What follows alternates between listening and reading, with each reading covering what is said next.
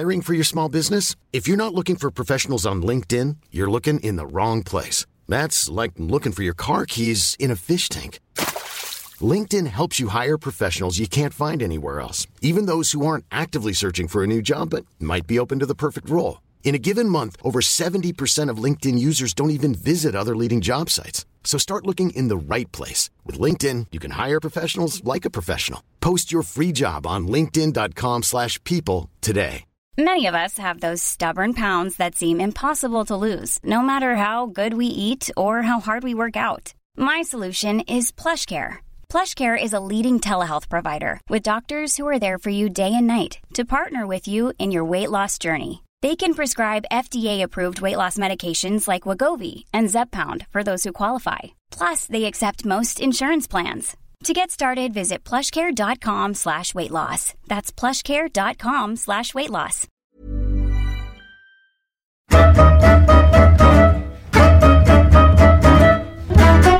Hallå där, välkommen till Holmgren möter, en podcast som kommer ut med ett nytt avsnitt varje onsdag, där jag möter idrottsprofiler som jag har en personlig relation till.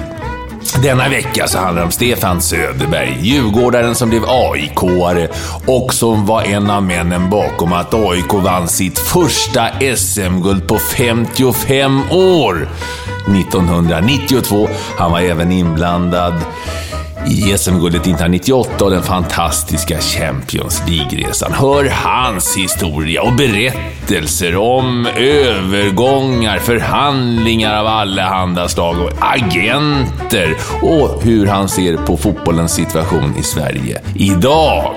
Fler fotbollsintervjuer, ska jag säga, i samma stil gör jag på vilirare.se. Vilirare.se, fler fotbollsintervjuer.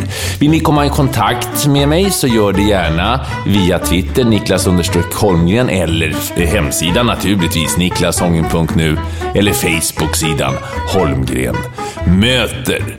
Nu, dags för Stefan Hatten Söderberg. God lyssning. Hej hej.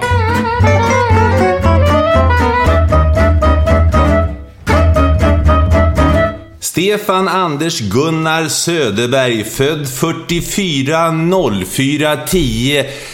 Jag tänkte säga välkommen till Solna, men det behöver jag ju inte göra. Behöver du inte göra, nej. Nej, du bor ju nästan grannar du. Ja, du kommer vandrande här med stavarna i högsta hugg. Jag brukar ju ta tid på dig i backen upp här. Du är rätt stark när jag kommer. Ja, du ser stark ut nu. Mår du bra? Mycket. Ja. Din kontakt med fotbollen idag, du är ju känd som en av de karismatiska ledarna. De finns inte så många av dem i fotbollen idag, om vi ska vara ärliga. Du behöver inte svara på den, Stefan. Ja, det är jag glad över. Ja. Och din kontakt med fotbollen idag? Ja, det är rätt passivt. Alltså jag går ju och tittar, dels så tittar jag väldigt mycket på tv naturligtvis, på fotboll. Men så går jag och tittar när AIK spelar när jag är hemma. Bland annat landskamper. Har du någon uppgift så att säga i AIK idag? Ingen alls. Inte skulle du vilja ha det? Nej, vi är färskvaror, Niklas. Alltså, det vi gjorde, det jag var med och fick vara med och göra, som jag är väldigt glad och stolt över. Va? Det var då. Idag finns det andra som gör det. Saknar du? Ja, inte idag. Ja, det är klart att är det en derbymatch och vi skulle vinna med 4-0, va? Den känslan efteråt känns ju väldigt gott. Eller man skulle vinna ett SM-guld eller komma ut i Champions League. Det är klart, det är roligt. Men så finns det ju andra saker som inte är lika roliga.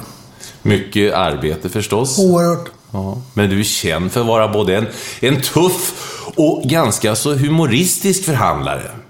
Det var roligt att höra. Ja. Vi kanske kan locka fram några historier sen. Det finns historier om glasspinnar, om AIK är 15 glasspinnar, du ska ha 9, vad ska Gary Sundgren och Magnus Hedman dela på Mjällby, ska de dela på 6? Ja, sådana där saker. Då smälter glassen. Stefan, uppväxt, född på Söder. Var du uppväxt någonstans? Borgmästargatan på Söder. Mm. Hur var den uppväxten? Ja, det vet jag inte, för den flyttade vi ut till Kummelnäs och där bodde vi inte så länge. Sen kom jag till Mariehäll, som ligger alltså vid Bällstabro.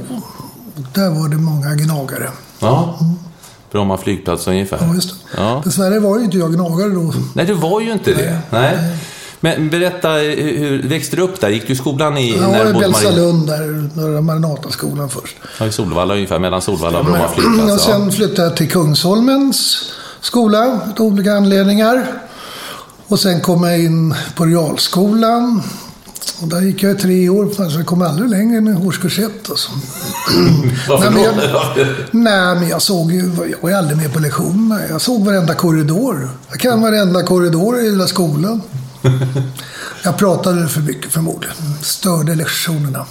Och ändå så blev du sedermera, för det vet jag pratade med Bosse Pettersson här i Holmgren möter. Han sa att du blev en väldigt uppskattad lärare sedermera i Spånga gymnasium. Alldeles riktigt. Om jag uppskattar det, men jag blev lärare. Nej, men det fanns ju då lite revansch, va? Det var inte så roligt. Jag tog alltså studenten rätt sent, va? Jag blev skolmogen när jag började på universitetet, då gick det lite undan. Men då hade jag 2 revansch, va? Jag ville bli lärare, visa de här jävlarna hur en lärare skulle vara. Ursäkta det, så är det. Så blev jag inte världens bästa fotbollsspelare heller, va? Då kanske man skulle kunna bli ledare i alla fall. Så då fanns en viss revansch där också. Ja. Var det så att var det revanschen som drev dig till att bli lärare? Mycket, för att du liksom mycket. Fick traggla så hårt i skolan? Mycket. Och då hade du en klar bild på hur en lärare skulle vara? Ja, jag mognar väl också lite grann, va? Men det fanns en revansch där, ja. Men du vet, jag var för orolig. Jag kunde inte sitta still på lektionen. Det gick ett år i ordning redan då. Ut! Ja, många gånger kommer jag... Ska jag stå i korridoren eller ska jag vara med på lektionen, magister? Du får välja, så läraren. Vilka var dina favoritämnen i skolan? Historia. Och sedermera blev du historielärare? Ja. Och var det svenska också? Samhällskunskap. Hur många år arbetade du som lärare? Jag vickade ju under tiden när jag gick när jag gick på universitetet. Men jag arbetade 16 år. Haft en del elever under den tiden förstås. Ja, några stycken. Är det några som du har sett blomstra sedermera? Ja, det fanns några stycken. En väldigt duktig elev både i skolan och i fotboll. Det var ju en kille från Spånga som sedermera gick till Djurgården, Patrik Hagman. Tyvärr så räckte inte hans knän riktigt till, eller knät. Så han fick ju sluta. Men han har haft en bra framtid inom fotbollen. Jag spelade med honom i Spånga. Du har gjort det, ja. Ja, så gick jag till AIK också, försökt en sväng. Ja, jag tog honom där från Djurgården. Men det gick ju inte med knät, alltså. Fint steg, alltså. Bra teknik. Hur var du som idrottsman i ungdomen? Började du spela när du bodde i Mariehäll, eller började du tidigare? Bällsta var jag. Kronoberg spelade jag. Och så kom jag till Djurgården. Och så kom jag till IFK Stockholm. Där var med Jörgen Ekengren som var tränare för detta målvakt i AIK. Ove Olsson, inte minst. Och därifrån så avslutade jag i polisens idrottsförening. Det var den enda föreningen jag kunde få gå till, för de skulle ha en kille från polisen.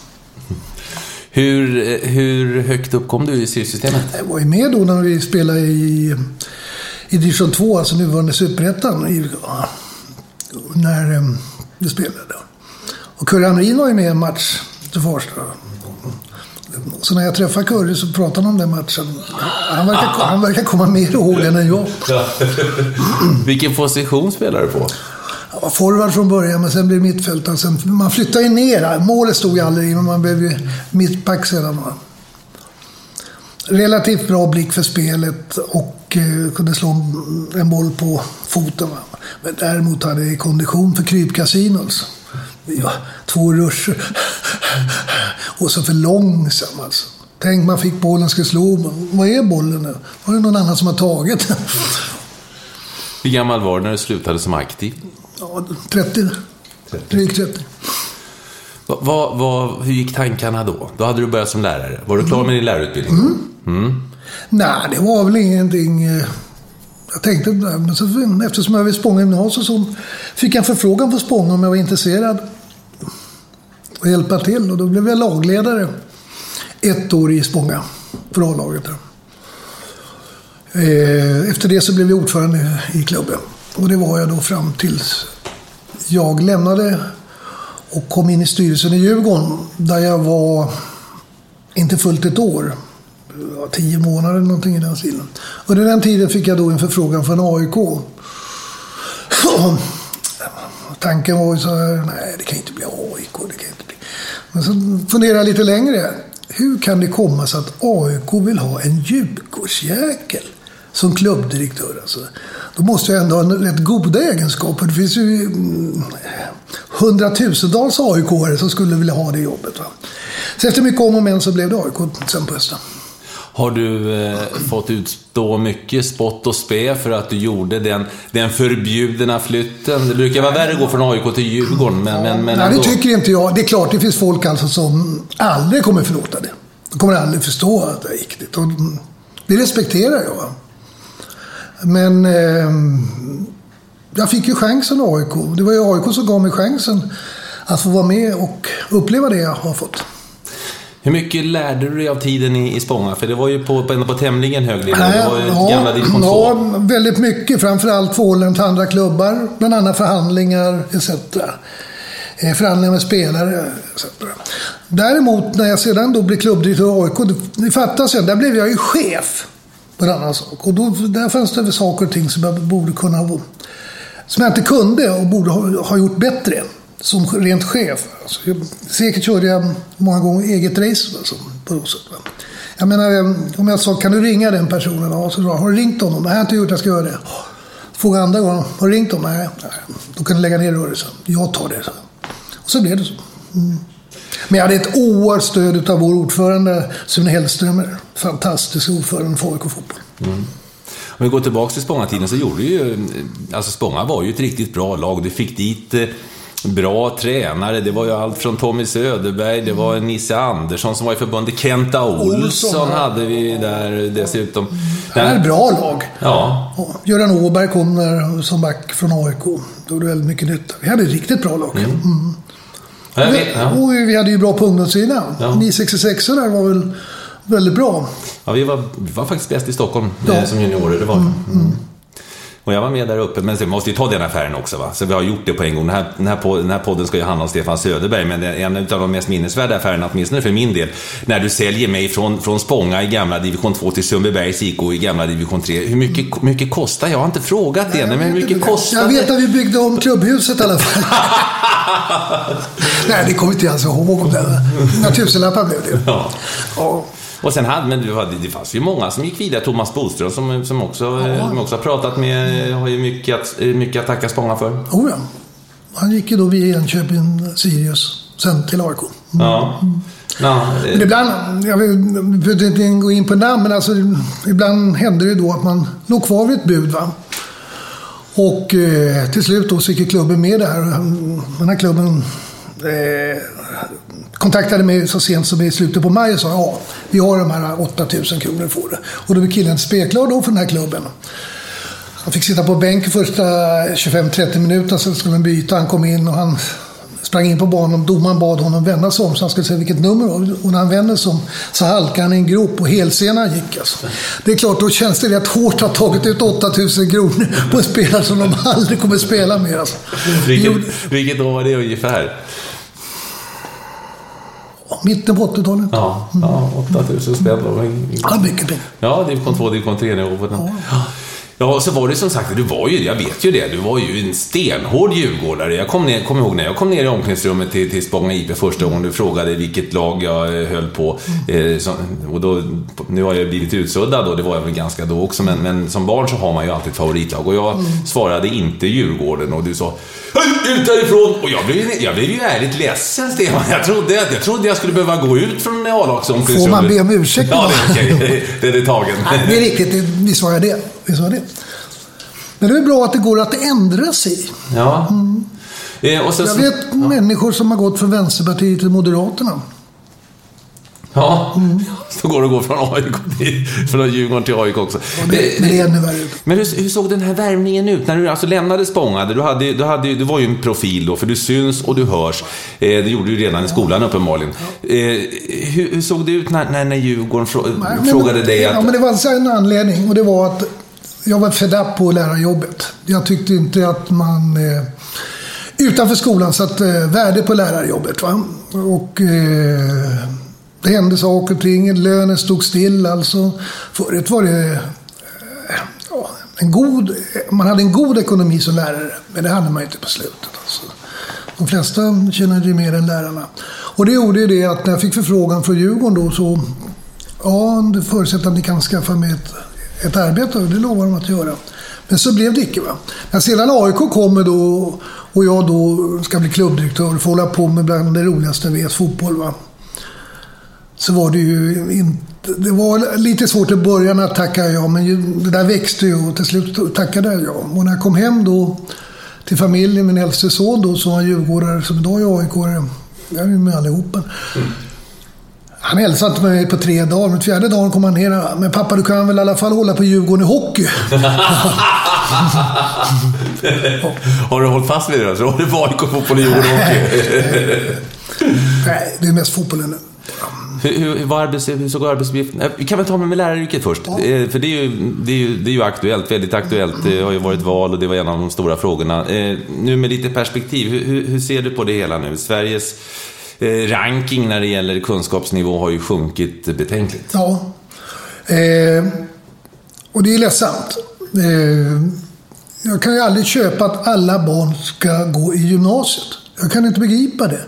Jag menar, det finns barn som inte tycker om att gå i skolan, men som vi behöver i högsta grad. När din bil går sönder, spelar ingen roll om det står en advokat, en läkare bredvid det. De kan inte hjälpa mig ett dugg, men en bilmekaniker. Jag ska måla om ett hus. Jag ska snickra. Rören går sönder och allting. Det behöver man inte gå latinlinjen för, det finns ju inte längre. Utan vi ska vara väldigt glada att vi har folk som utbildar sig annat än att gå på en gymnasiet. Och det tycker jag att där har det blivit. Och jag tror att många av de här ungdomarna tycker att det är tråkigt att gå i skolan, och då blir det därefter. Stöker på lektioner och de kommer inte till skolan etc. Det är klart, då sjunker ju kunskapsnivån. Statusen på läraryrket? Det är ju uselt. Som ett av de viktigaste yrken. Varenda person som går på de här gatorna har ju gått i skolan och kan bekräfta hur viktig skolan var för de flesta. Hur var du då som var en liten busunge i skolan? Hur var du mot de här stökiga eleverna? Kände du extra för dem då? Ja, kunde jag göra. På vissa av dem där är lite oroliga. Men det gäller ju att få med sig dem på någonting. Och, som till exempel? Nej, men det fanns ju de som insåg kanske att man måste läsa på lite grann om de här proverna. Och ibland skulle man då dela ut ett premium till någon. Och det var ju ofta att inte den som hade 5,0 fick det, utan den som kanske hade ökat från en 1 till en 3 i mitt ämne, alltså gjort den största prestationen. Mm. Hur mycket nytta har du haft med din bakgrund när du tagit klivet in som ledare, som fotbollsordförande, som fotbollschef? Ja, man har ju fått snytingar som det heter, va? Och det har ju stärkt den, va? Och därför vågar man väl sticka fram hakan ibland, även om man vet att det kommer göra ont. Gillar du det rent utav? Ja, men ibland måste du ju säga till. Jag menar, om du tränar, det är bara 11 som får starta. Pelle, Nisse, Kalle, ni får sitta där. Så är det ju. Det är samma sätt att sätta betyg.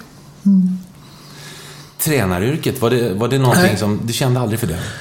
Jag stod på Stadshagen klockan 10 en fredagkväll, eller 22.00, va? Blåsigt och kallt. Nej, det lockade inte. Det var så att som barn, förstår du, så lekte jag med alfagubbar. Alltså. Jag köpte spelare, bytte lag. Alltså. Det började redan 7-8-9-årsåldern. Det var roligare än att sätta upp själva systemet. Ja, det var det. Ja. Ja. Så det där intresset, det fanns alltså redan som barn. Det är rätt häftigt att höra att det liksom, jag sprang runt på gräsmattan och refererade matcherna och spelade själva. Så att det växte så pass tidigt. Det gjorde jag ju också. Ja. Stora bordet hade jag då en kortlek, va? De svarta mot de röda och så 2 tändsticksaskar och så en liten knapp och så lirar han både till den och slår ut den till gren tillbaka, nordat lite om det.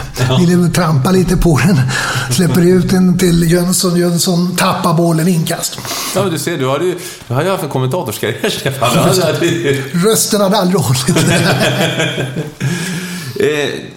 Ja, du är ju som sagt var karismatisk. Och du blev ju tidigt, alltså redan i Spånga så visste ju folk om det gamla division. Du var känd lågt utanför. Det kan ju både finnas fördelar och nackdelar. Ja, men var det planerat för det? Att nu jäklar, nu ska jag ta plats här? Eller? Nej.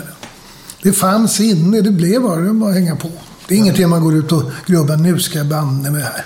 Så ner vid bordet, utan slog jag ner vid bordet så kom det då spontant. Ja. Berätta då, vi var vid Djurgårdstiden de här 10 månaderna. Vad var dina arbetsuppgifter där? Du hade lämnat Spånga. Vilket år var du lämnade Spånga och gick till Djurgården? Slutet på 88 och så lämnade Djurgården någon gång i oktober 89. 88 var på den, det var ett bra år då. Det var ju med, Djurgården var ju i final då mot FF. Med Jens Fjällström och kompani. Ja. Ja, och vad hade du för uppgifter där? Nej, det var väl att sondera terrängen, som det heter, va, på spelare. Så jag försöker få tag i bra spelare. Ja. Så det var värvningsansvarig då, kan man säga det? Ja, jag och Rolle Åhman bland annat. Ja. Och så de här 10 månaderna, du har varit inne på det tidigare, för det är ju lite som sagt var känsligt att en jättedjurgårdare, uttalad djurgårdare som det var då Stefan Söderberg, lämnar för ärkefienden AIK. Och hur tog de kontakt med dig? Berätta lite mer ingående. Din son pratade inte med dig, men hur kände du? Alltså du var inne på att kan de höra av sig?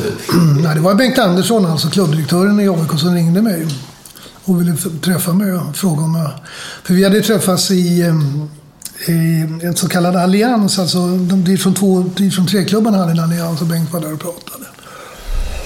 Han frågade om jag kunde tänka mig det. Ja, det är klart, jag blev ju glad att de frågar. Då har man ju ändå gjort något bra, annars hade de inte frågat mig. Så vet jag att Christer Berg också var med där. Och till slut då så blev vi uppkallade till SAF-huset då, bland hövdingarna. Och då ställdes det frågor från fotbollsstyrelsen där. Ja, när det var klart efter en halvtimme bad de mig gå ut från rummet. Och satt en halvtimme och det här är kört. Så kom de ut. Vi gratulerar dig och välkommen till AIK. Du blir klubbdirektör från 1 januari 1990. Hur såg då arbetsbeskrivningen ut?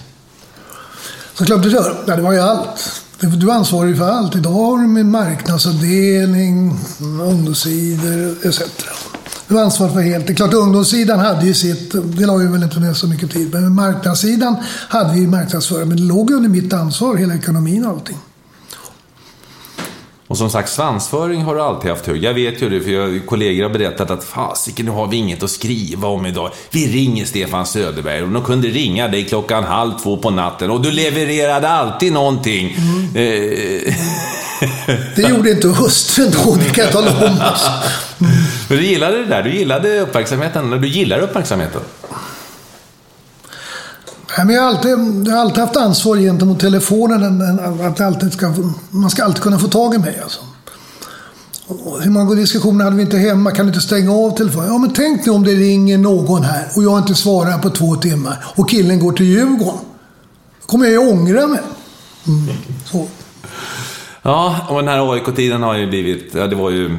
Det måste vi säga, det har varit en stor framgångsstrid för AIK. För AIK var ju ur och hade jobbigt och slet länge. Var i skuggan av både Hammarby och Djurgården. Ingen publik hade vi. Vi firade ju alltså 100-årsjubileum 91 där i AIK.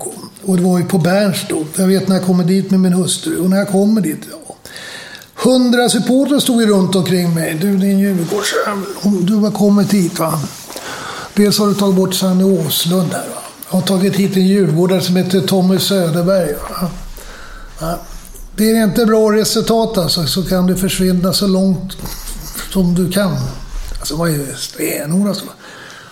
Och lite lugn grabbar. Det kommer att ordna sig. Vi kommer att vinna SM-guld alltså. Hur kändes det inombords när du fick höra det? Det var klart. Det var ju inget kul alltså. Det kändes att nu måste man lyckas. Och sen hade vi ju då tur med en viss skicklighet att vi vann året efter SM-guld. Det var lite stolpe in för mig där. Ja, berätta, för det var ju AIK hade inte vunnit vare sig 1937 då. Och så vinner AIK SM-guld 1992. Gary Sundgrens berömda spik i kistan nere på Malmö stadion. Hur mådde Stefan Söderberg då? Alltså de sista minuterna, vet du. Blås av. Man stod och hoppa. Blås av och han tittade på klockan. Ingen nöd. Det var ju nära. Men när Gary då hade borrat in 3-2, då måste du göra ytterligare 2 mål där. Och vi vann där. Det var fantastiskt. Du hade varit i klubben i 3 år ungefär, va? Ja, säg 90, nej, ja. 90, 91, 92. Ja. Veckan innan då så hade vi ju, Öster hade ju jättechans att ta det där. Men så blev det ju inte. Utan veckan innan så skulle vi spela oavgjort, så skulle vi ta guldet då.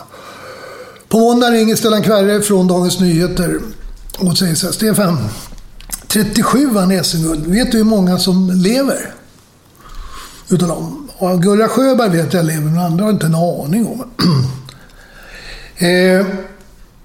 Dagen efter så skrev ju naturligtvis Stellan Kvarre i Dagens Nyheter. Det var i kors på varenda en utan Gurra Sjöberg. Då ringer på telefon klockan 9. Nu hoppas jag att jag kommer ihåg namnet. Vi kan kalla honom Walter Lundgren. Ja, Stefan Söderberg, AIK. Ja, hej, det är Walter Lundgren, vänsterbacken. Jag lever! Jag hade tagit livet av honom. Det kändes lite hemskt. Ja. Berätta om det lagbygget då, för under några år så hinner du ju bygga ett lag. Du hade en del unga spännande spelare som Gary. Jag hade ju tryck från vissa personer att vi skulle ta Tommy Söderberg, och eftersom de visste att jag då kände Tommy, hade haft Tommy i Spånga med ett väldigt gott resultat, va. Så försökte jag locka över Tommy då. Och han ville ju då komma till AIK. Och det var ju grunden. Alltså, Tommy, alltså, det blev träningar, man åt på ett annat sätt etc. Det var egentligen det är den viktigaste figuren. Det är grunden till det hela. Han och Thomas Lyth gjorde ett fantastiskt arbete. Och så fick vi Peter Larsson. Just det, jag kommer ihåg den värvningen. På Stadshagen debuterade han också. Jag tror jag var ju utsänd av Radio Stockholm och intervjuade dig. Du var stolt som han kom från Ajax. Ja. Och det var ju en oordentlig människa. Där allt skulle vara perfekt och allt. Och det är klart, det smittar ju av sig. Jag vet, när vi då skulle värva Peter, så sa jag till styrelsen att Peter, för oss kostar han väl mycket pengar, men inte alls enorma summor, va. Men Peter kommer bara spela i 3 år här i AIK. Och sen kommer han sluta, så vi kommer alltså aldrig få tillbaka några pengar på Peter. Men de övriga spelarna kommer höja sin prestanda betydligt. Och de kommer då i sådana fall att kunna sälja. Vilket det blev också med Hedman och Gary Sundgren. Hur lyckades du få Peter Larsson till AIK? För det som sagt, AIK var ju inget publikt hänseende en sexig klubb att gå till. Jag var med på en bortalandskamp och kom nära till upp. Och då frågade jag Peter, och då sa han att hans fru skulle studera till optiker. Och han ville eventuellt till Stockholm. Och det är klart, då hängde jag ju på med. Tufft. Ja, men det var inte helt enkla förhandlingar, var det det? Jag kan tänka mig att det var fler. Det var inte svårt. Det var inte med Peter, det var ju med Börje Lantz. Så att, nej, det gick bra. Ja. Det tog väl en månad. Ja. Jag vill gå tillbaka till känslan, alltså att vinna med AIK, som ändå är en anrik klubb, och göra det då 1992 för första gången sedan 1937. Det är 55 år. Det var underbart. Applåderna i flygplanet hem där från alla människor som aldrig har sett en fotboll. Alltså, det var fantastiskt. Så fick vi åka buss till TV som skulle göra en intervju. Och sen var det som sagt en middag på Berns efteråt. Det var kul. När började du tänka? Hur långt efter slutsignalen på Malmö stadion 1992 var du inne i nästa säsong? Hur långt hann du? Jag kan i alla fall säga, den här pokalen då, den hade vi ju med oss då. Von Rosens var det på den tiden. Ja. Men den kan ju inte stå på Berns. Den tog jag i taxen och la i sängen hemma. Innan dagen efter tog med den till Råsunda och AIK-kansliet. Ja. Ja, men det börjar ju rätt snabbt efter det. Det kan ha gått en vecka. Sen måste det en ny säsong med nya spelare. Och sen rullar det på. Alltså, så här går det ju till. När jag kom till AIK då ville ha någon spelare. Och då säger spelaren, jag vet inte. Jag väntar att Göteborg ska ringa. Göteborg ska ringa. Jag väntar på att Göteborg ska ringa. Eller Malmö och allt. Alltså, vi låg ju långt ner för början. När vi sen hade haft de här framgångarna och när vi började närma oss Champions League och allting. Ja, då var det inte så svårt. Det var AIK de ville till.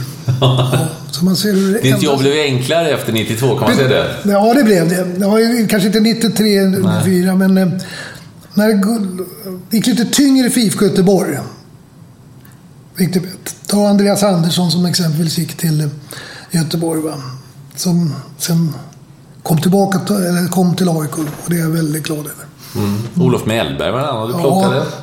Ja, det var en underbar värvning.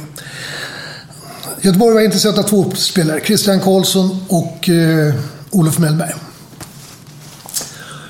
Och då vill jag upp en liten idé, det att vi går på Christian Karlsson och lägger ett bud på honom, va, så att han får fundera på vad vi gjorde. Och det får ju naturligtvis Göteborg reda på, så de sätter in all kraft för att få Christian Karlsson. Då stiger Olof Mellberg av tåget i Stockholm. Vi förhandlar, dagen efter skriver han på för AIK. Såg du potentialen, skillnaden i potentialen? Christian Karlsson gjorde han ju en fin karriär, så det ska vi inte säga. Men Olof Mellberg blev ju ändå en härförare, en ledargestalt i landslaget. Där var en person som hatar förlora. Oj. Han var en vinnare. Men han spelade ju bara 6 månader. Så stack han ju den 31 augusti det året. Till Spanien. Ja, och AIK gjorde en bra affär. Ja, förhållandevis en mycket, mycket bra affär. Berätta om det här spelet som du var inne på lite grann. Att jag värvar Peter Larsson. Han kanske bara spelar 3 år till. Sen är hans tid över. Men han kommer höja andra. Och det här kalkylerandet med att jag köper den här spelaren för att jag förhoppningsvis kan sälja honom vidare för den här summan. Hur mycket av sådana tankegångar går? De var stora. Ja. Andrahandsvärdet. Det blev ju naturligtvis betydligt jobbigare när Bosman kom. När inte Bosman fann det, då kunde du ju alltid ta betalt. Ja. Oavsett om det inte fanns något kontrakt eller inte. Är inte det märkligt? Hur det där fanns och hur det streds för det här, den här ettårsregeln. Ja, ingen gillade det. Nej. Hur fick du tänka om då när Bosman kom? Alltså när du helt plötsligt, nu måste jag ha fullständig koll på vilka kontrakt som går ut och så. Var det 1 år kvar så var det ju aktuellt att kunna sälja. Eller förlänga. Ja. Och då blev det ju tuffare. Men spelaren tänker, nej, jag stannar 1 år till, sen går jag gratis, tar jag de pengarna själv. Oftast efter goda råd från agenterna. Ja. För det var ju de som låg på spelaren hela tiden. Och det var jobbigt. Det var inte alltid så att jag var vän med alla agenter, det kan jag inte påstå. Nej, det kan väl så här, det är ju nu pratar vi 90-tal, så att det här är ju, vem var den svåraste agenten att förhandla med? Vem hade du svårast att komma överens med, eller tuffast? Ja, att komma överens är en sak. Jag menar, man kan ju uppskatta motparten, alltså fast man har Roger Ljung och jag hade en bra kontakt. Anders Wallsten var tuff, men vi löste sakerna. Anders Karlsson, oerhört tuff. Så många gånger som vi själv på varandra. Men vi kunde lösa affärerna. Var det någon du inte kunde lösa affärer med, som du kände att nej, fasiken, är det den agenten? Att du nästan drog öronen till det och inte ville förhandla på grund av agenten? Nej, du vill inte bara... Man kunde dra sig för att förhandla med den agenten. Det kunde man göra. Som till exempel? Jag kommer inte ihåg, men det var... Ja, det gör det. Nej, men det finns några där som försvann rätt snabbt. Som använder mer svordomar inte. Vi ska inte komma. Det är språket. Va? Men däremot när du till slut sitter och förhandlar, då måste du ju lösa det här. Det finns ju inte. Och då är ju ge och ta. Jag vet att du älskar förhandlingar. Ja, men vad är det? Alltså, nackdelen är ju att agenten är inte jag som har skaffat ett spelare. Det är spelaren själv som har skaffat agenten. Va? Och då är det deras förhållande. Det är spelaren som ska skänka eller ge lön till agenten, det är inte klubben. Va? Men det låg de ju på många gånger och jag var vansinnig. Nej, men jag har inte bett dig att vara med här. Eller hur? Hade jag bett dig, du får 20 000 om du gör. Då förstår jag att du vill det. Men jag har aldrig bett att du ska komma till det här bordet. Och det gillar de inte så mycket. Du har ju sett den här agentverksamheten växa fram. Du var inne på Börje Land som var den första. Han hade ju Glenn Strömberg. Och sen så, idag har ju varenda spel. Ja, alltså, det kan inte gå runt för dem. Nej, det kan aldrig göra det. Aldrig. Om jag skulle blivit agent, vilket jag kanske skulle kunnat hoppa på, så skulle jag blivit i mitten på 90-talet. Idag är ju helt lönlöst.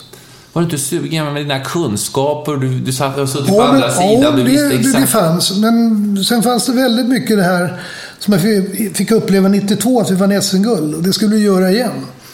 Och tänkte själv att vinna SM-guld. Och sen komma ut i Champions League. Alltså, det var ju så stort. Alltså. Jag menar, man hade ju en dröm som pojke. Det var ju att komma med i juniorlaget och sen i A-laget. Spela allsvensk fotboll. Det fanns väl en dröm någonstans. Landslag fanns det alltid. Fick man vara med i ett lag som kom till Champions League. Alltså, det var otroligt. Jag vill berätta vidare nu de här åren i AIK. För naturligtvis det var upp- och nedgång alltså för alla andra i arbetslivet. Efter 92, så 93-94 där det blev lättare och lättare att värva folk till AIK. Jo, men det hände ju saker och ting 92 där med supportrarna. Det brann en hembygdsgård i Norrköping. Och då försvann ju sponsorer.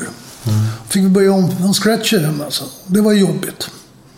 Så vi hade ju vinner man i guld så brukar man få in mera pengar. Vi hade färre kronor i kassan efter detta. Då blev det så här, och det gillar de inte. En spelare som inte platsar i AIK ville gå till division 2-klubb. Ja, då vill jag ha 75 000. Då tycker man, han är inte men vi har ju fostrat honom. Så köpte man för 40 000 kan man väl i alla fall få sälja för 80 000. Och det gjorde jag, och då fick vi in lite pengar sådär. Men det är småhandlande du fick arbeta med, för det är det handlar om egentligen. Det är ju inte att sälja uppåt och sälja neråt. Det är svårare att förhandla med, det är de som är ledare för lägre klubbar. Börjar så, vi är intresserade av din Kalle Karlsson. Ja, vi vill ha 1 miljon. Hur så? Vi vill ha 1 miljon. Ja, du, hur många allsvenska matcher han spelar? Man landskamp har gjort på det. Varför säger du 1 miljon? Det kanske han är värd. När han har spelat 80 allsvenska matcher och 5 landskamp. Då kanske han är värd 1 miljon kronor. Då är det rätt, va? Men i dagsläget är han absolut inte det. Nej. Ja, så ser man då rundar han. I alla fall inte under 400 000. Det är rätt stor skillnad från 1 miljon 400 000. Nu slutade med 200 000. Och så lite prestation då efter han hade gjort antal matcher. Berätta om känslan där med förhandla, för jag ser du lyser upp när du berättar om det här. Alltså där du sitter där vid bordet, alltså vad var det som händer med Stefan Söderberg då? Ibland de fick aldrig trötta ut mig. Där hade jag kompis. Man satt och tar väl lite paus då för ringa, det var ju bara det fejka, man gick runt. Ska man gå upp 50 000 till, va? Så är affären klar, ska åka hem. Nej, det finns ingen anledning att göra. Jag känner lite här i lummet att han kommer gå med på det. Ja. När hela den dagen har det gått och man snart åker på tåget, då sa man det. Det här går ju inte längre, utan vi får väl träffas vid en annan till. All right, då går vi med på de där 600. Men du hade känslan att nu har jag lika känslan att det här går inte. Du kunde också känna att nej, de här kommer vara tuffa. Ja, det kunde jag. Men du måste ju ställa det i proportion mot vad spelaren skulle kunna tillföra AIK. Vi kan inte bara en spelare, va? Om vi tar Olof Mellberg till exempel, som kommer från Degerfors. Var det en tuff förhandling? Med Degerfors? Jag tycker inte. Inte med Olof heller. Men jag menar, om man då köper dem för X kronor och man får 10 gånger priset. När han går sedan 6 månader, då var vi rätt nöjda med det. Och ledsen att tappa en bra fotbollsspelare. Man vann ju SM-guld. Men Degerfors kunde jag ha sagt så här, den här killen är värd si och så här mycket. Det är ett sånt typexempel, för de såg ju att han hade något. Ja, men det kanske de sa också. Att de drog till det. Ja. Men han var ju ändå, han spelade i ungdomslandslaget. Alltså. Han var ju bra och hade en potential. Och sen då, när det blir en övergång sen, så lägger du ju alltid in en liten procentsats. Alltså överskjutande belopp om man går vidare. Det brukar det vara. Men ni ska också komma ihåg de här övergångarna och säger att vi fick in 20 miljoner för dem. Det var fantastiskt. Det kan ju vara så att moderklubben som man kommer ifrån ska ha 30% på övergångssumma. Spelaren vid sin förhandling där han inte fick påväg säger att den dag ni säljer mig så ska jag ha 20% utav den summan. Då kan ni börja räkna bort att det försvinner några miljoner. Hur hanterar du de kraven så att säga? Ja, att få spela till moderklubben där, att man la i att de ville ha 20 eller 25 eller 30%, va? Det beror på hur högt priset var. Var priset bara 5,5 miljoner, va? Då kunde man ju göra det. Men hade du betalt några miljoner, va? Då blir det en betydligt lägre procentsats. Kanske inte någon alls. Hur hade du koll på allt det? Hade du din penningpunkt, du visste exakt vad du skulle göra, eller sköt du lite från höften? Det satt ju i hjärnan där. Ni gjorde det? Jag kan tänka mig att det var ju ändå ibland ganska små marginaler. Det blir fortfarande väldigt små marginaler för de allsvenska klubbarna. Att det är nästan beroende av att sälja en spelare för att kunna köpa in en annan och kalkylera med det här och synergieffekter. Ready to pop the question? The jewelers at BlueNile.com have got sparkle down to a science with beautiful lab-grown diamonds worthy of your most brilliant moments. Their lab-grown diamonds are independently graded and guaranteed identical to natural diamonds, and they're ready to ship to your door. Go to BlueNile.com and use promo code LISTEN to get $50 off your purchase of $500 or more. That's code LISTEN at BlueNile.com for $50 off. BlueNile.com, code LISTEN. There's never been a faster or easier way to start your weight loss journey than with PlushCare. PlushCare accepts most insurance plans and gives you online access to board-certified physicians who can prescribe FDA-approved weight loss medications like Wegovy and Zepbound for those who qualify. Take charge of your health and speak with a board-certified physician about a weight loss plan that's right for you. Get started today at plushcare.com/weightloss. That's plushcare.com/weightloss. plushcare.com/weightloss. Hiring for your small business? If you're not looking for professionals on LinkedIn, you're looking in the wrong place. That's like looking for your car keys in a fish tank. LinkedIn helps you hire professionals you can't find anywhere else, even those who aren't actively searching for a new job but might be open to the perfect role. In a given month, over 70% of LinkedIn users don't even visit other leading job sites. So start looking in the right place. With LinkedIn, you can hire professionals like a professional. Post your free job on linkedin.com/people today. Hit och dit. Ja. Sen finns det ju en tredje part, det är ju spelaren själv som alltså vill lämna. Det är ingen mening jag kommer tillbaka efter förhandling och säger det blev ingenting. Så gå ut nu och var glad och gå ut och gör ditt bästa. Det kan man ju märka ibland att spelare som inte har fått gått inte har gått särskilt bra efter den förhandlingen.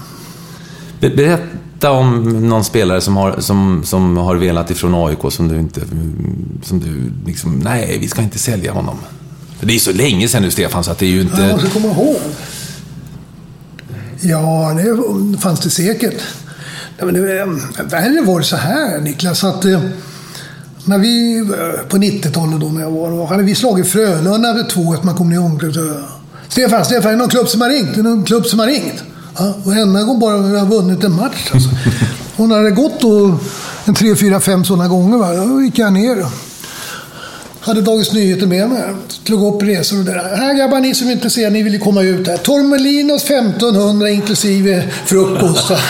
Madeira 1400 inklusive frukost. Va? I en vecka. Det har ni råd med. Var inte säkert uppskattat. Ja, vad sa de då? Blev de arga på det? Nej, Nej, det fanns då spelare som ville bort, som tyckte att de tog hutlöst betalt. Thomas Antonelius ville ju bort. Där var jag nog rätt tuff i den förhandlingen innan det blev klart. Med Coventry? Ja, just det. Thomas Antonelius har ju också pratat, man berättade en rolig historia angående lägenhet. Du hade lovat honom en lägenhet, han bodde hos sina föräldrar och du erbjöd honom en tvåa i Blåkulla först och alla hade sagt, ja du blev erbjuden en tvåa, det är Blåkulla, det vet jag inte, så hade han blivit erbjuden en tvåa i Blåkulla och den tackade han ju nej till. Han är Stockholmskille så han känner ju till områdena och sen hade tjatat på dig, men ni var på någon läger, så hade du bara sagt till dem: nu är klart Thomas, hitta tvåa på Strandvägen, 1000 kronor hyra, förstahandskontrakt. Och så man blev tyst och sa, vad skojar. Ja. Så gick det. Ja, men det förstod han ju själv att det var. Nej, men Thomas är väldigt duktig back. Alltså. Men jag kommer ihåg i alla fall, efter han slutade spela fotboll så var vi och gratulerade Thomas Slyt som fyllde år. Då kom han med sina Brommapojkskompisar. Och så fort han såg mig så tog han alla Brommapojkskillar till sig. Nu ska jag tala om för er hur det gick till när jag skulle gå till AIK. Utan Stefan ringer upp och erbjuder mig 8 500 alltså, i månaden. Men då talade jag med killarna i BP och då sa det, fan, se att Hammarby har ringt och erbjudit 11 000. Och då ringde jag tillbaka mig och sa, jag får 11 000 i Hammarby. Ja, men då går du väl dit då? För det är mer än 8 500, eller är det inte det? Och efter mycket han villigt också. Så efter mycket om och igen så blev det 9 500 alltså. Eller 10 kanske det blev. På så sätt lurade jag Stefan Söderberg och alla jublade. Och jag vill bara tillägga en sak, sa jag det, som inte Thomas känner till. När vi satt i förhandlingen där och skulle göra det, då hade vi budgeterat 15 000 i månaden på Thomas. Men det känner inte Thomas till. Ja, men, för det är ju många, du har ju varit stentuff och det där var ju naturligtvis för Thomas då jättetufft när du raljerade över en lägenhet på Strandvägen och sådär. Men ändå så pratar ju... Det gick bra för Thomas. Det gick bra för Thomas, ja, och bra i det privata, civila livet också, en bra utbildning i botten. I högsta grad. Men det känns ändå som du har ändå god kontakt med spelarna. Det är ju ingen som...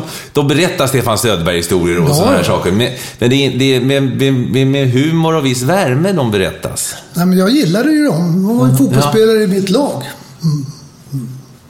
Och det känner de ju. Ja, men ändå det här spelet som den handlar om. Jag är ju inte... Alltså, jag är till för AIK fotboll, inte för någon annan. Inte för Kalle, Pelle, Nisse. Va? Och det är AIK fotboll som ska få det bra. Det är de som ska få pengar. Och så blir det. Okej, vilken så här sett i efterhand är den bästa spelaraffären du gjort? Jag säger 3 då. Nej, men när man får den frågan. Ja.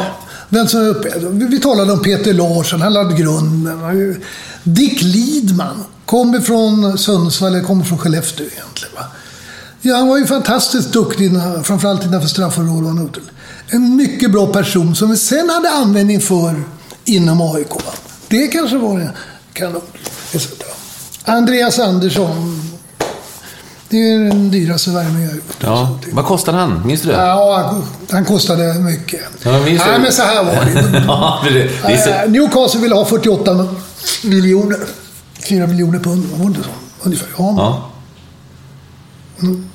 Det stämmer. 48, ja, någonting sådär. 50, men det var inte aktuellt. Jag vet att jag ringde till Andreas, han satt ute i Hova och i en båt och fiskade. Frågan om man var intresserad. Ja, så blir det ju diskussioner naturligtvis med Newcastle och vi får ner priset. Och då fick de en summa med övergången. Skulle det sen visa sig att vi kom till Champions League, då visste vi att vi skulle få in cirka 50 miljoner någonting. Så skulle de få ytterligare en sudd pengar. Och så blev det ju också.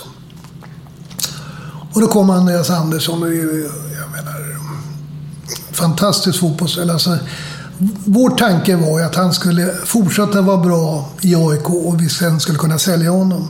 Men så går ju korsbanden på honom och han fick tyvärr sluta med mycket stor fotbollsspelare i AIK. Och det visar ju inte, jag menar, får man en förfrågan från Milan exempelvis, får man en förfrågan från Newcastle, så är man inte så jävla dålig fotboll.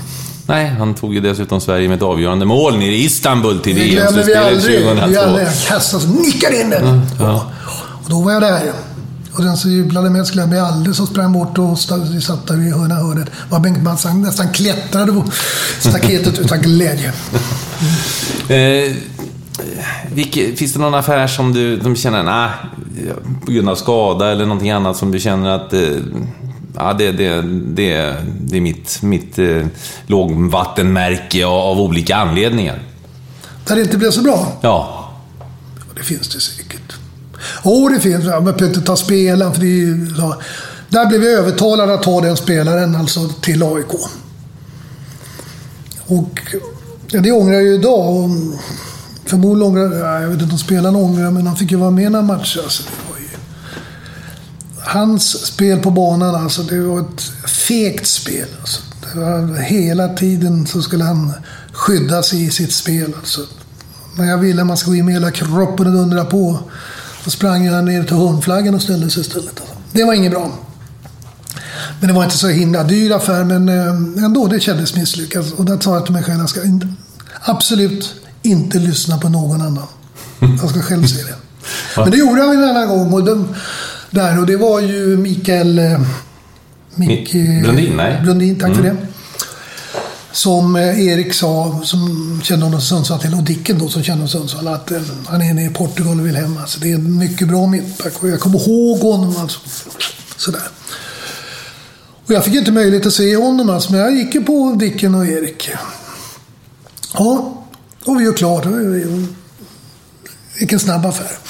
Så går man ner på träningen som var då i Vasalundsskolan då, i Musikhallen, och han var med där. Alltså, första gången han träffade bollen eller träffade knät eller lår. Jag satt den rakt upp i fönstret längst upp. Eller upp i taket varenda gång jag skulle ta en boll. Vad i helvete är det här för någonting? Sen blev det matcher med sitt långa ben. En fantastisk mittback. Alltså. Enormt svår att gå förbi. Alltså. Jättebra. Kanonbra. Så den är jag mycket, mycket nöjd med. Vi är naturligtvis intresserade av lite namn så här också, och det här kanske är lättare. Den bästa tränaren som du arbetat med? Det är väldigt svårt. Tommy var den som la grunden till det, inget uttal. Så kommer Hasse. Skulle ju jobba ihop med Tom. Då stack Tommy till landslaget där. Då blev det han och Sören Åkerby, va? Och det blev väl sådär, va? Två väldigt fotbollskunniga. Hasse är oerhört fotbollskunnig. Gick bra. Sen kommer då Erik Hamrén. Vi går ju till kvartsfinal. Möter Barcelona. Bara det. Att komma och få möta Barcelona var fantastiskt.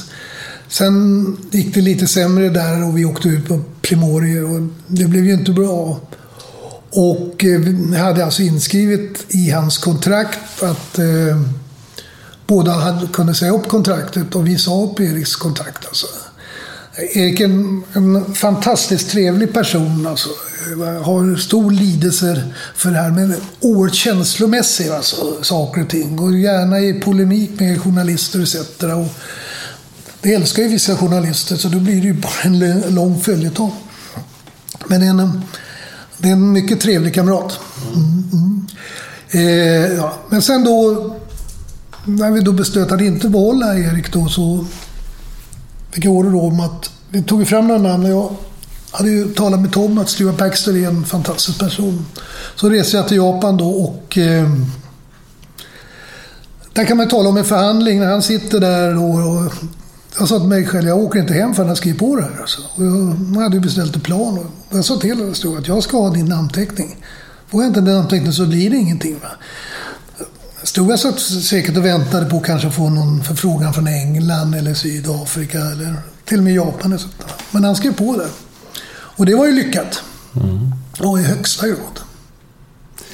För att återgå där till du har alltså sparkat Erik Hamrén som tränare. Jag sparkade. Ja, det har du väl gjort? Ja, vi sa upp kontraktet. Ja, men då ska jag tala om för dig. Och det ska jag tala om alltså. Det fanns alltså krafter inom AIK som ville ha bort honom långt innan. Och då sa jag, då går jag också. Men när resultatet till slut inte blev så, och jag menar, man är då alltså klubbdirektör, va? Men du har ju en styrelse av detta. Du kan inte vara ensam mot hela styrelsen till slut. Det var ju den gången då när vi behöll Erik Hamrén första gången. Men andra gången då så beslöt vi då att säga upp det. Men han skulle ändå få ersättning det året. Va? Men sen blev det så lyckat att jag pratade lite med mina goda vänner i Örgryte och då tog jag honom sen till sommaren. Och det är väl bra. Och sen kom han ju ut. Och idag är han ju en förbundskapten. Ja. Det är fantastiskt egentligen vi har haft då. Va? Olle Rodin har varit förbundskapten och vi har haft Tommy Söderberg. När du pratar om krafter inom AIK och styrelsen också. Supporterkrafterna, hur starka är de inom en klubb som AIK? För det går ju mycket rykten om att de har en hel del att säga till om. Ja, då var det ju inte så. Men idag är de starka. Det är inte bara AIK. De är starka i många klubbar. Titta Helsingborg exempelvis. Och hur Nej, men det var inte alls så. Jag menar, alltså, det är mycket svårare att vara sportchef eller klubbdirektör idag. Jag menar, då kunde någon skriva i tidningen att Stefan Söderberg var dålig. Jag menar, då finns vilka medier finns det, Facebook och allting. Alltså. Det kan ju döda en massa olika saker. Ser det som en fara att supportrarna består ju, tränare och spelare och ledare går ju, men supportrarna består. Ser du en fara i att supportrarna får för mycket makt, att de kliver in på årsmöten och väljer in sina namn och sådana saker? Ja, det är en styrelse som är ansvarig för hela.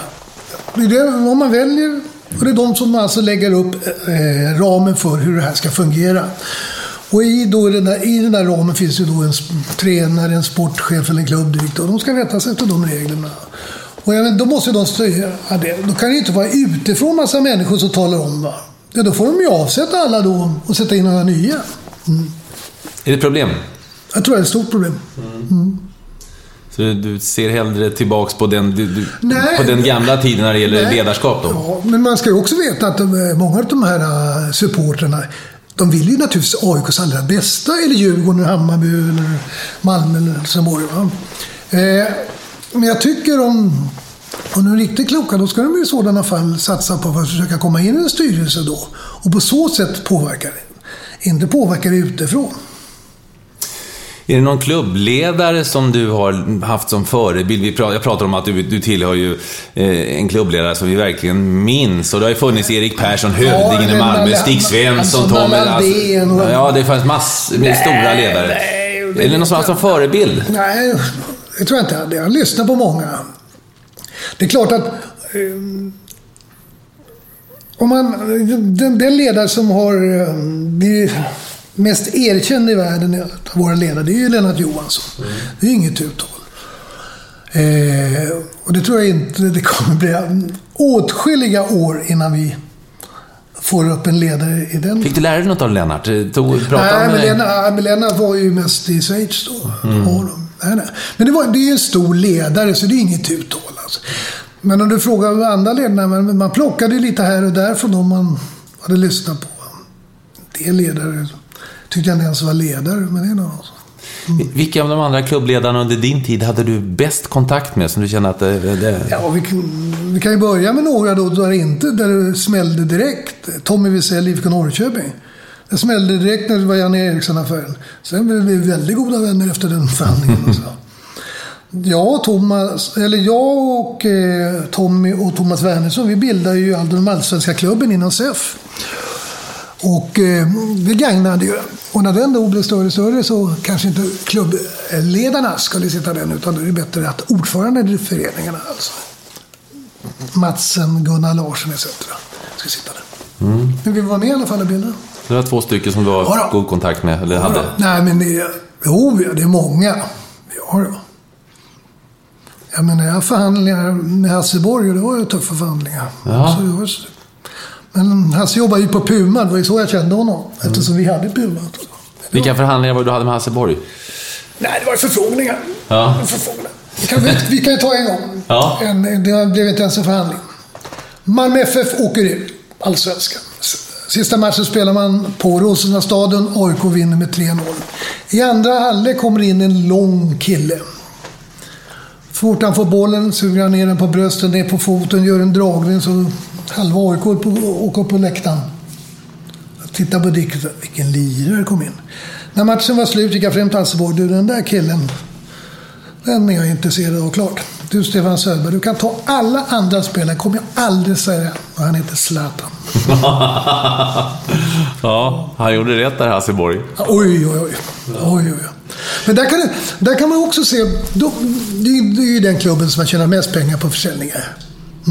Men det blir lite historia. Säljer man Zlatan för 80 miljoner kronor. Nästa spelare då, vi säger till Rosenberg. Då vet man ju hur mycket pengar som Malmö förväntar sig få. Eller Patrik Andersson och någon så. Därför blev ju priset högre på Malmö-spelare än vi andra som hade sålt för 5, 6, 7 miljoner. Det var ju svårare då att säga att vi ska ha 16 miljoner. Då har de inte ens kommit hit eller lagt på luren. Och de spelare du sålt, vem är det som har gått längst? Ja, Magnus Hedman gjorde ju många landskamper och som målvakt. Vilken utespelare? Mellberg har ju varit inne på. Jag måste värdera. Anton Asper var där. Har jag också sålt, ja. Det är klart att det måste vara Mellberg. Ja, det måste göra. Stefan, berätta nu, alltså, från 92 då fram till 98. Du var i Japan, du gav det inte. Du skulle ha Baxters underskrift. Av någon anledning hade du luskat ut att han var bra. Hur visste du det förresten? Ja, dels hade han varit med på en av våra tränare, men han kände ju Tommy Söderberg väldigt väl. Va? Och Tommy gjorde ju vågen så fort vi pratade om Stuart och sådana saker. Och hade ju naturligt en erfarenhet. Och vi ville ju komma ut internationellt. Det är ju där pengarna var.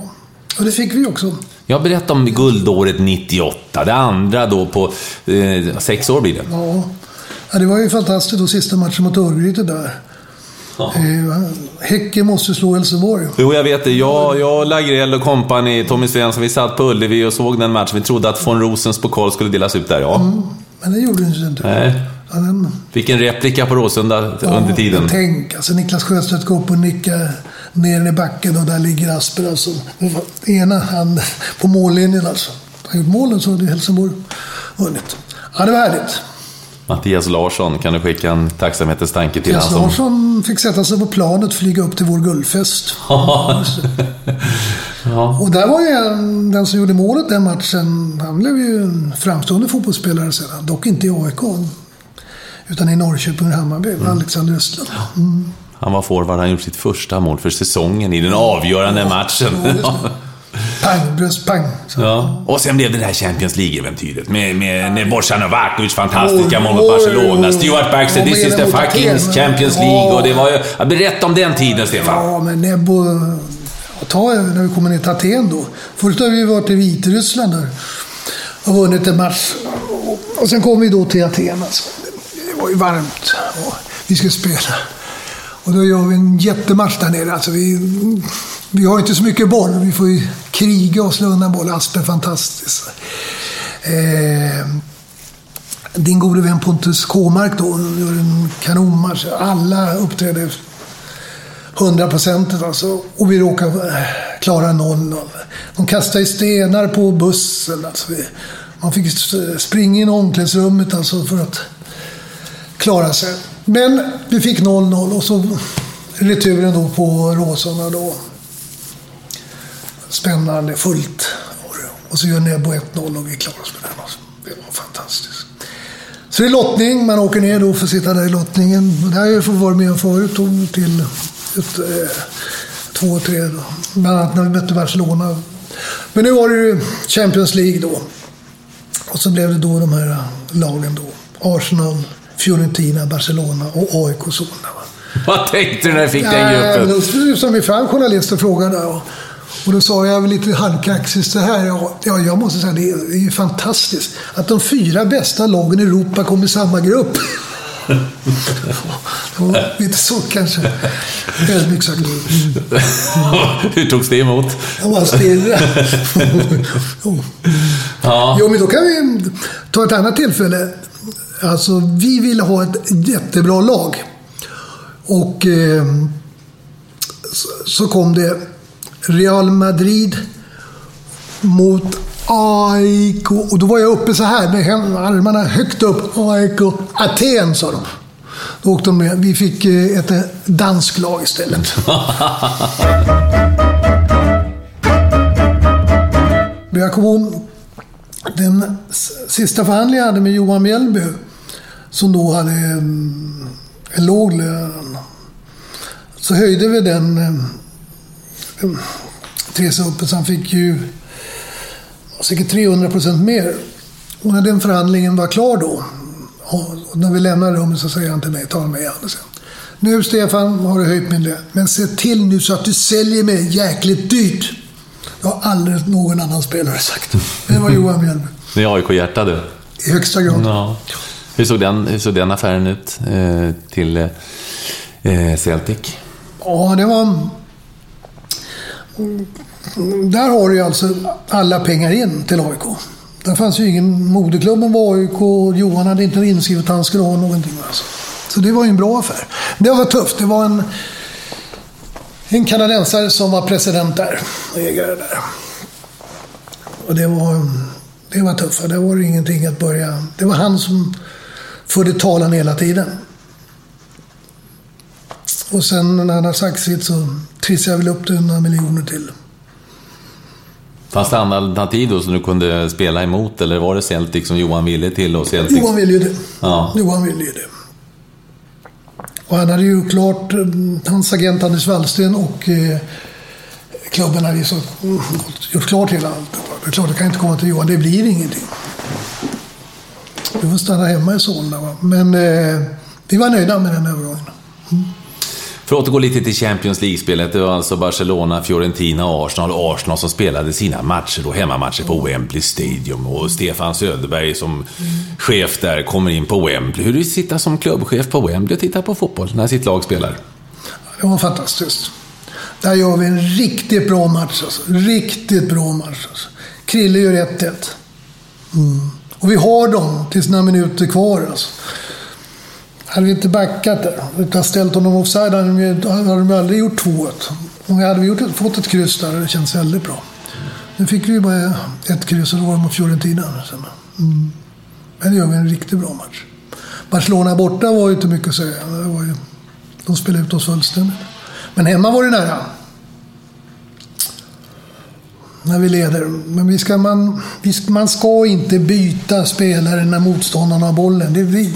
Man byter spelarna via bollen. För då är det vi som bestämmer när vi ska slå hörna eller frispark eller kasta inkast eller vad det är.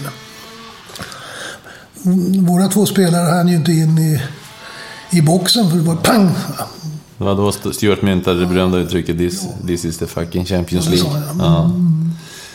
Summa summarum, Stefan, vad tar du med dig från det här härliga äventyret? För jag misstänker att det är en av höjdpunkterna i din karriär. Det är ju fantastiskt att vara med i de här matcherna. Jag träffade Daniel Andersson i Wien nu inför landskampen här och Malmös sportchef. Ja. Och jag sa det, jag såg dig på tv då, jag såg din glädje. Jag kommer ihåg min egen glädje när man satt där och man fick de här lagen etc. Så jag hoppas att många får vara med om detta, för det är fantastiskt. Berätta vidare, Stefan, fortsättningen då i din karriär i AIK, för det var väl ut ett tag och kom in igen, var det inte så? Ja, riktigt. Ja, men det var ju kvar några år där, va? Ja, när lämnade du och varför lämnade du? 92 så... 92 var du ju med, då var du i högsta grad med. 92? Nej, jag menar 2002. Ja. Då var vi i bolag först. Det kom in nya personer och då ville väl de ändra på att ha sina personer så de kunde styra upp, och då ville man inte att Stefan Söderberg kanske skulle vara kvar där, utan man ville ha Peter från Brommapojkarna som sportchef. Peter Kisvaludi, ja. Just det. Och det är ju bara att acceptera. Det är ju inte mycket ord. Hur kändes det personligen? Jag ska ta om för det kände jag i korridorerna långt innan. Så det var ingenting. Och så gjorde vi en uppgörelse med AIK. Då var vi ingen mer med det. Och då är jag ledig för fotbollen. Och så ringer Eskilstuna. Eskilstuna City skulle göra en storsatsning med Dala. Ja, det är riktigt. De hade börjat med storsatsning. Men hade tagit bort Dala då. Vilket år pratar vi då? 93. Nej, 2003. Ja, just det. På hösten. Riktigt, ja. Ja, då kom jag dit då och tittade upp. Det var ju helt andra förutsättningar naturligtvis. Och sen är det 2004, det är väl egentligen då jag är där i klubben. Och ja, det gick väl hyfsat, va? Men den här storsatsningen, de som hade lagt in alla pengar och skulle fortsätta med det, de sa stopp, det blir inte en krona. Och då insåg jag att om jag skulle fortsätta med den lön jag fick där, då räckte det till min lön. Den där fotbollsspelaren och fotbollsskor, det skulle aldrig finnas i klubben. Så att då gjorde en uppgörelse med dem då att det vet att jag lämnar här. Och det hoppas jag att de var nöjda med. Sen att det inte gick... Ett halvår var det därifrån? Ja, ett år var det nästan det, va. Men sen då så hösten 2004 så går det ju inte bra för AIK. Och det kunde vi ju se långt innan att det här skulle bli väldigt svårt, va. Och då åker man ur. Då ringer man i januari, det är väl Rickard som ringer, va. Han skulle då både träna hand om allt ansvar och allt och frågade om jag var... Rickard Norling, ja. Om jag ville komma tillbaka. Det kan jag ju fundera på. Så någon gång i mitten på mars, tror jag, så fick jag en uppgörelse att jag skulle köra klubben hela det året. Ja. Just. Och första där jag gjorde var väl att vi tog hem Niklas Karlsson då från Danmark. Det var bra. Och vi vann cupen. Vi gick upp i Allsvenskan det året. Och sen kommer in nya människor. 2005, ja. Och då får jag ett kontrakt ut AIK. Ett 5-årskontrakt. Som jag var nöjd med. Och började inför säsongen 2006. Då märkte jag att vi har verkställande direktör. Han var inte särskilt fond om mig. Vem var det? Han kom från Norge. Han hette Charlie Granfeldt. Utan han ville göra det på sitt sätt och körde. Och jag tyckte han var fullständigt grön. Alltså. Han har aldrig varit i en fotbollsklubb hela sitt liv. Alltså. Kunde i stort sett ingenting. Och det är klart att då kände han ju kritik från min sida. Och då var det inte så bra att jag var kvar i föreningen. Då ville inte han vara kvar. Och så då kan vi ju lämna då. Får du köra dig sig själv. Och det var redan 2006 alltså? Ja, det var i maj månad 2006. Och så fanns det väl någon i styrelsen där som gärna ville ha mitt jobb. Ola Andersson också. Som ville ha jobbet. Så då lämnade jag. Och sen... sen satt jag på läktaren och hejade. Det var det sista jag gjorde det, va. Och det gick ju rätt bra för AIK. Det är en väldigt bra trupp där ett tag. Tyvärr så kom man inte så högt, eller vann man inte guld, va? Men Obbola, va? Det var ju Ivan, ja. Ivan, ja. Den var ju inte med att värva, utan det gjorde andra. Det var en fantastisk fotbollsspelare som jag tycker är en av de bästa som AIK har haft på senare tid. Alltså. Det är otroligt bra fotbollsspelare. Så blir det. Och sen trappar man ner. Har kontakt med AIK fortfarande. Jag talar med vissa. Tänkte gå ner på en av träningarna den här veckan exempelvis. Jag talar då och då med Almer. Jag talar med Christian Nordin och jag talar med några till inom föreningen. Men har ingenting med AIK längre att göra. De här uppehållen som var då först 2002 till, alltså var det Eskilstuna och efteråt, har du varit ledig då eller har du jobbat med andra saker? Nej, jag har bara hållit på med det. I början var det väl lite svårt, för jag menar, man är ju van då upp tidigt och så sent och hålla igång hela tiden. Ja, men den energin du har också, Stefan. Ja, då måste vi hitta på något annat. Ja, vad hittar du på då? Ja, läste, promenerade, gick på bio. Ja, skötte marksysslor. Så hösten kunde komma hem. De sysslor som hon ibland gjorde. Och sen blev man farfar på alla barnbarnen. Ja. Hustru Agneta, hur har hon stått ut med dig? Va? Som farit runt. Det kan man undra. Det är egentligen en medalj. Göteborgstjej från början, va? Göteborgare. Ja. Ja, det kan man undra. Kan inte ha varit så himla lätt att telefonen alltid skulle vara på. Alltså. Och när man kom hem då vid 11-tiden på kvällen, så var det där telefonsvararen, var det ju 30 samtal som man skulle ringa dem innan man gick och låsa. Men en som... Alltså du har 30 samtal. Du var inne på det här med delegera tidigare. 30 samtal låter ju väldigt mycket. Ja, delegerar du dåligt? Många, men det var ju några man inte ringde. Det kan ju, man vet ju svaret eller få tag i på ett annat sätt. Men jag vet ju en som nästan alla gick och la, så var det Tommy Söderberg. Han kunde ju ringa sent på kvällen. Hej, det är Tommy. Hur mår det? Det är bra. Jag skulle ändå upp och svara, så det är ingenting. Det är inga problem. Alltså. Det var någonting jag ville fråga. Ja, men var det någon spelare eller var det? Nej. Ja, jag vet en gång så ringde han. Vi hade vunnit på söndagen och så var det match på söndagen igen. Ja, vad tycker du att det ska vara för lag på söndagen? Jag har aldrig frågat förut. Och det vill jag inte heller. Det är ju deras saker. Det gick ju bra sist. Det är samma lag. Tycker jag också. Tycker inte Lyten. Kan inte du ringa Lyten nu och säga att klockan 20:01? Ja. Ja, men de gjorde mycket nytta folk. Ja, familjen du har ett par söner som du har... Ja, de är gnagare. Ja. De är gnagare nu. Fredrik har alltid varit gnagare. Han har alltid varit objection mot sin far. Jaha. Hur hade han det som hans uppväxt av med att vara AIK med dig som pappa? Ja, det var inte så svårt. Han fick ju vara det. Alltså. Jag hade alltid känt att han var lite ledsen. Det kanske inte var så. Jag vet. Nej, Martin håller också på AIK, definitivt. Men hans största klubb i hjärtat är Liverpool. Missar aldrig en match. Agneta, din fru, vad arbetade hon med eller arbetar med? Hon var pianopedagog. Så hon lärde barn spela piano. Är du musikalisk? Mycket intresserad av musik. Lyssnar oerhört mycket på klassisk musik. Dina barn, får jag fråga vad de gjorde? Ja, Fredrik gick på det. Fredrik sjöng. Och är alltså nu projektledare, vad heter det så? På Friends Arena. Bland annat har han om fotbollen där. Och Martin, den lilla bohemen, han kör tunnelbanan. Ja.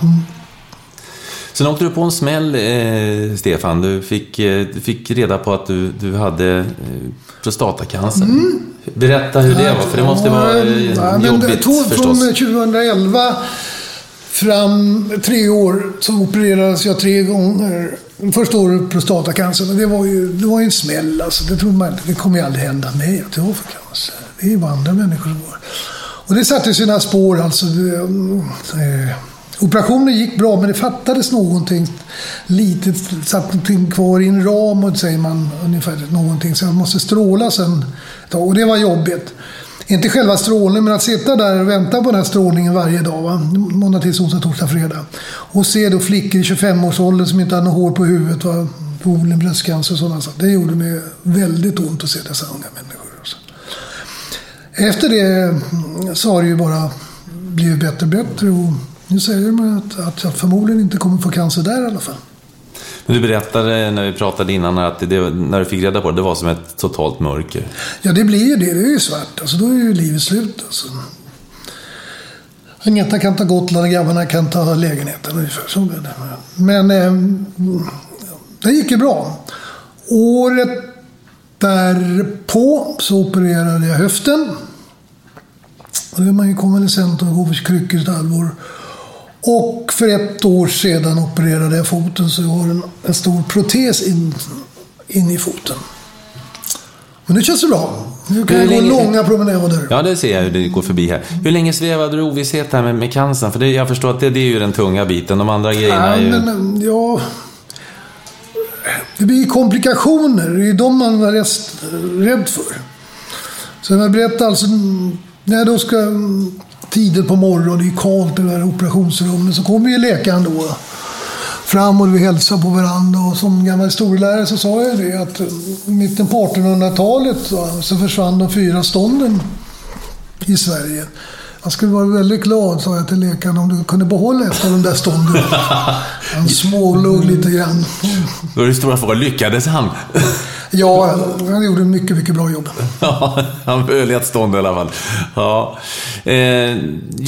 Vad ser du framåt nu? Du motionerar väldigt mycket. Berättade när jag ringde dig häromdagen. Då var du ute och gick i skogen och jag ser dig ofta här. Och så ska du titta Nej, på... men jag är kolossalt fåfäng. Alltså, jag vill inte vara tjock. Och det blir man ju lätt om man äter och dricker bra. Ja. Och gott. Hur ofta promenerar du? Det var varannan dag? Ja då. Minst varannan dag.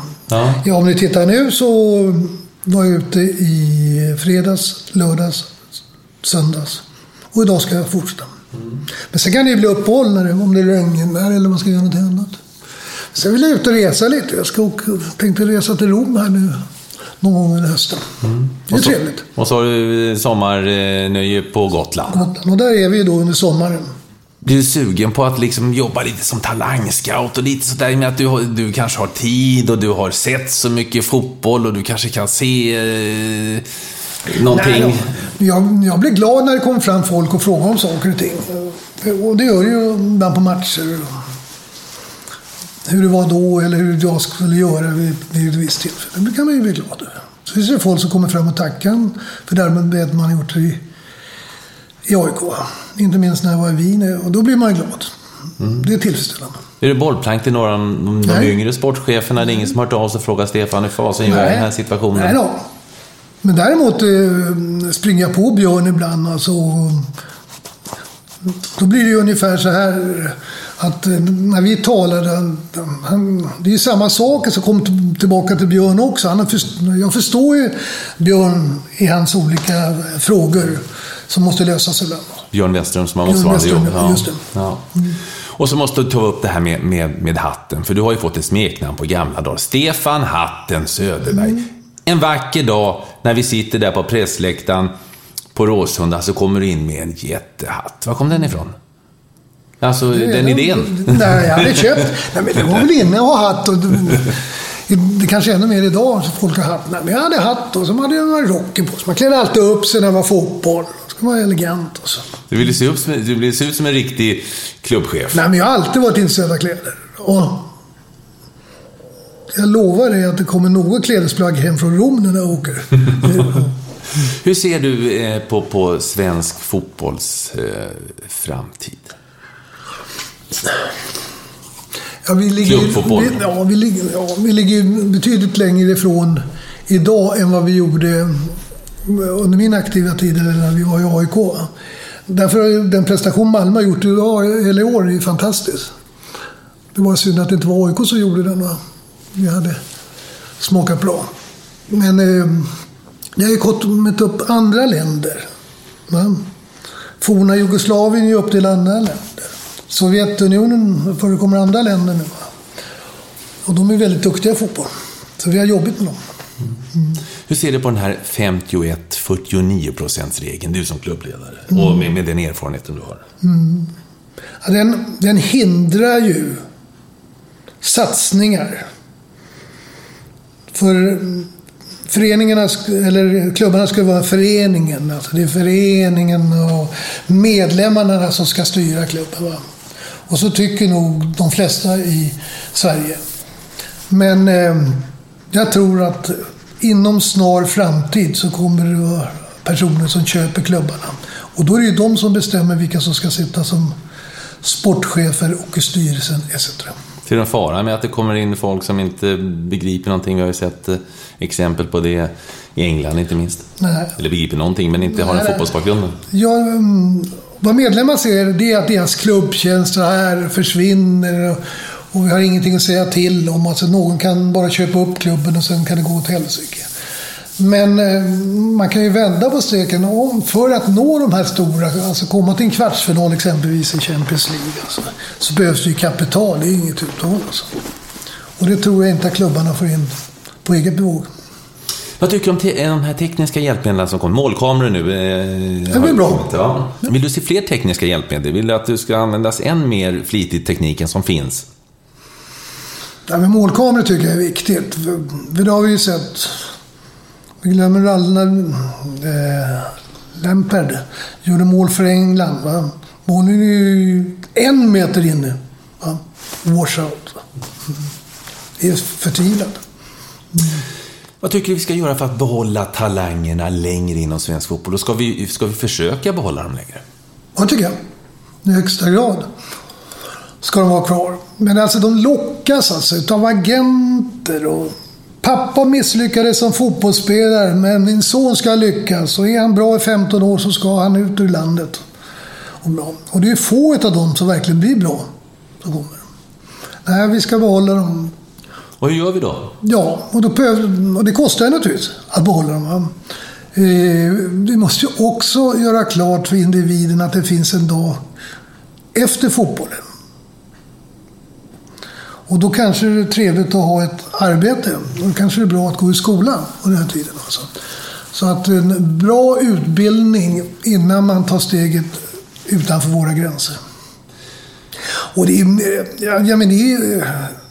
är känslan naturligtvis att få komma ut till en proffsklubb som de kallar det för. Och få de här pengarna. Men det kan ju inte vara särskilt kul att sitta på en bänk. Alltså. Bänk. Och inte ens komma på bänken. Utfryst. Och så ett helsike. Hjälpte du till att förbereda spelarna till livet efter fotbollen på något sätt? För att det är ett svårt och stort steg. Men de lyssnar ju inte på den. Alltså. Vi behöver inte gå in med några namn. Ja. Nu ska jag veta en sak, Stefan. När jag slutar med fotboll så vet hela världen vem jag är. Ja, bra. Och sen tar det bara något år. Ja, vi är färskvaror. Så är det. Om du, Stefan Söderberg, var ordförande i Svenska fotbollförbundet, vad hade det varit din viktigaste fråga just nu? Ja, den viktiga frågan måste jag fundera lite. Jag skulle naturligtvis vilja satsa på vårt landslag naturligtvis. Och att de klubbar som får möjligheten att komma ut i de internationella kupperna fick större förutsättningar att förbereda sig. Nu får ju Malmö spela här på lördag när de spelar match måndag eller tisdag. Eller vad säger jag? Tisdag eller onsdag. Så bättre för och det är bra, men man kanske skulle få förberedas på något annat sätt. Va? Och så ska vi ta oss dit också. Det är ju inte varje dag, kan vi konstatera. Nej, det är riktigt. Antal lag i Allsvenskan. Är det bra med det antalet lag vi har idag? Eller vill du se fler eller färre? Fler vill jag inte se. Nej, det räcker med de här 16. Däremot är det fortfarande rätt spännande matcher. Jag menar, Brommapojkarna fick vi 3 poäng senast, va? Ja. Och de är ju helt borta i Allsvenskan. Nej, det räcker med 16 lag, va? Däremot så ärliga ska vi vara. Om vi har sett en allsvensk match och sen kommer hem och sätter på en internationell, om det är från England, eller Italien eller Spanien. Alltså. Det är en markant skillnad. Och det är bara att acceptera? Ja, det är chanslösa. Däremot så tycker jag att tekniken har blivit betydligt bättre hos individer än det var för exempelvis för 15 år sedan. Till sist, Stefan Söderberg, vad drömmer du om idag personligen? Att få vara frisk och att min familj får vara frisk. Det är det viktigaste. Tack så hemskt mycket för att du ville ta dig hit. Nu ska du gå vidare nu. Ja, du var här. Det var bara ett stopp på vägen och titta in här. Det är inte ens halvvägs. Nej, hur långt ska du gå idag då? Det blir bort till Sundbyberg eller Vällstavro och så blir det tillbaka längs hela den vackra stranden här. Tack snälla. Tack själv. Tack.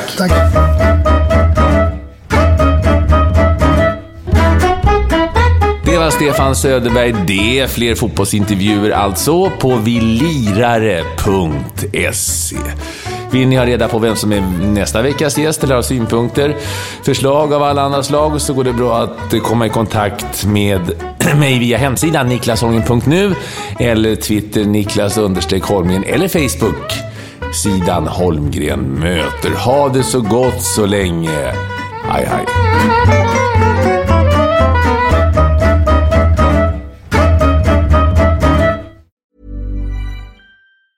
Hi, I'm Daniel, founder of Pretty Litter. Did you know cats tend to hide symptoms of sickness and pain? I learned this the hard way after losing my cat, Gingy. So I created Pretty Litter, a health monitoring litter that helps detect early signs of illness by changing colors, saving you money and potentially your cat's life. Pretty Litter is veterinarian developed, and it's the easiest way to keep tabs on your fur baby's health right at home. Go to prettylitter.com and use code ACAST for 20% off your first order and a free cat toy. Terms and conditions apply. See site for details. Mom deserves the best, and there's no better place to shop for Mother's Day than Whole Foods Market. They're your destination for unbeatable savings, from premium gifts to show-stopping flowers and irresistible desserts. Start by saving 33% with Prime on all body care and candles. Then get a 15-stem bunch of tulips for just $9.99 each with Prime. Round out Mom's menu with festive rosé, irresistible berry chantilly cake, and more special treats. Come celebrate Mother's Day at Whole Foods Market.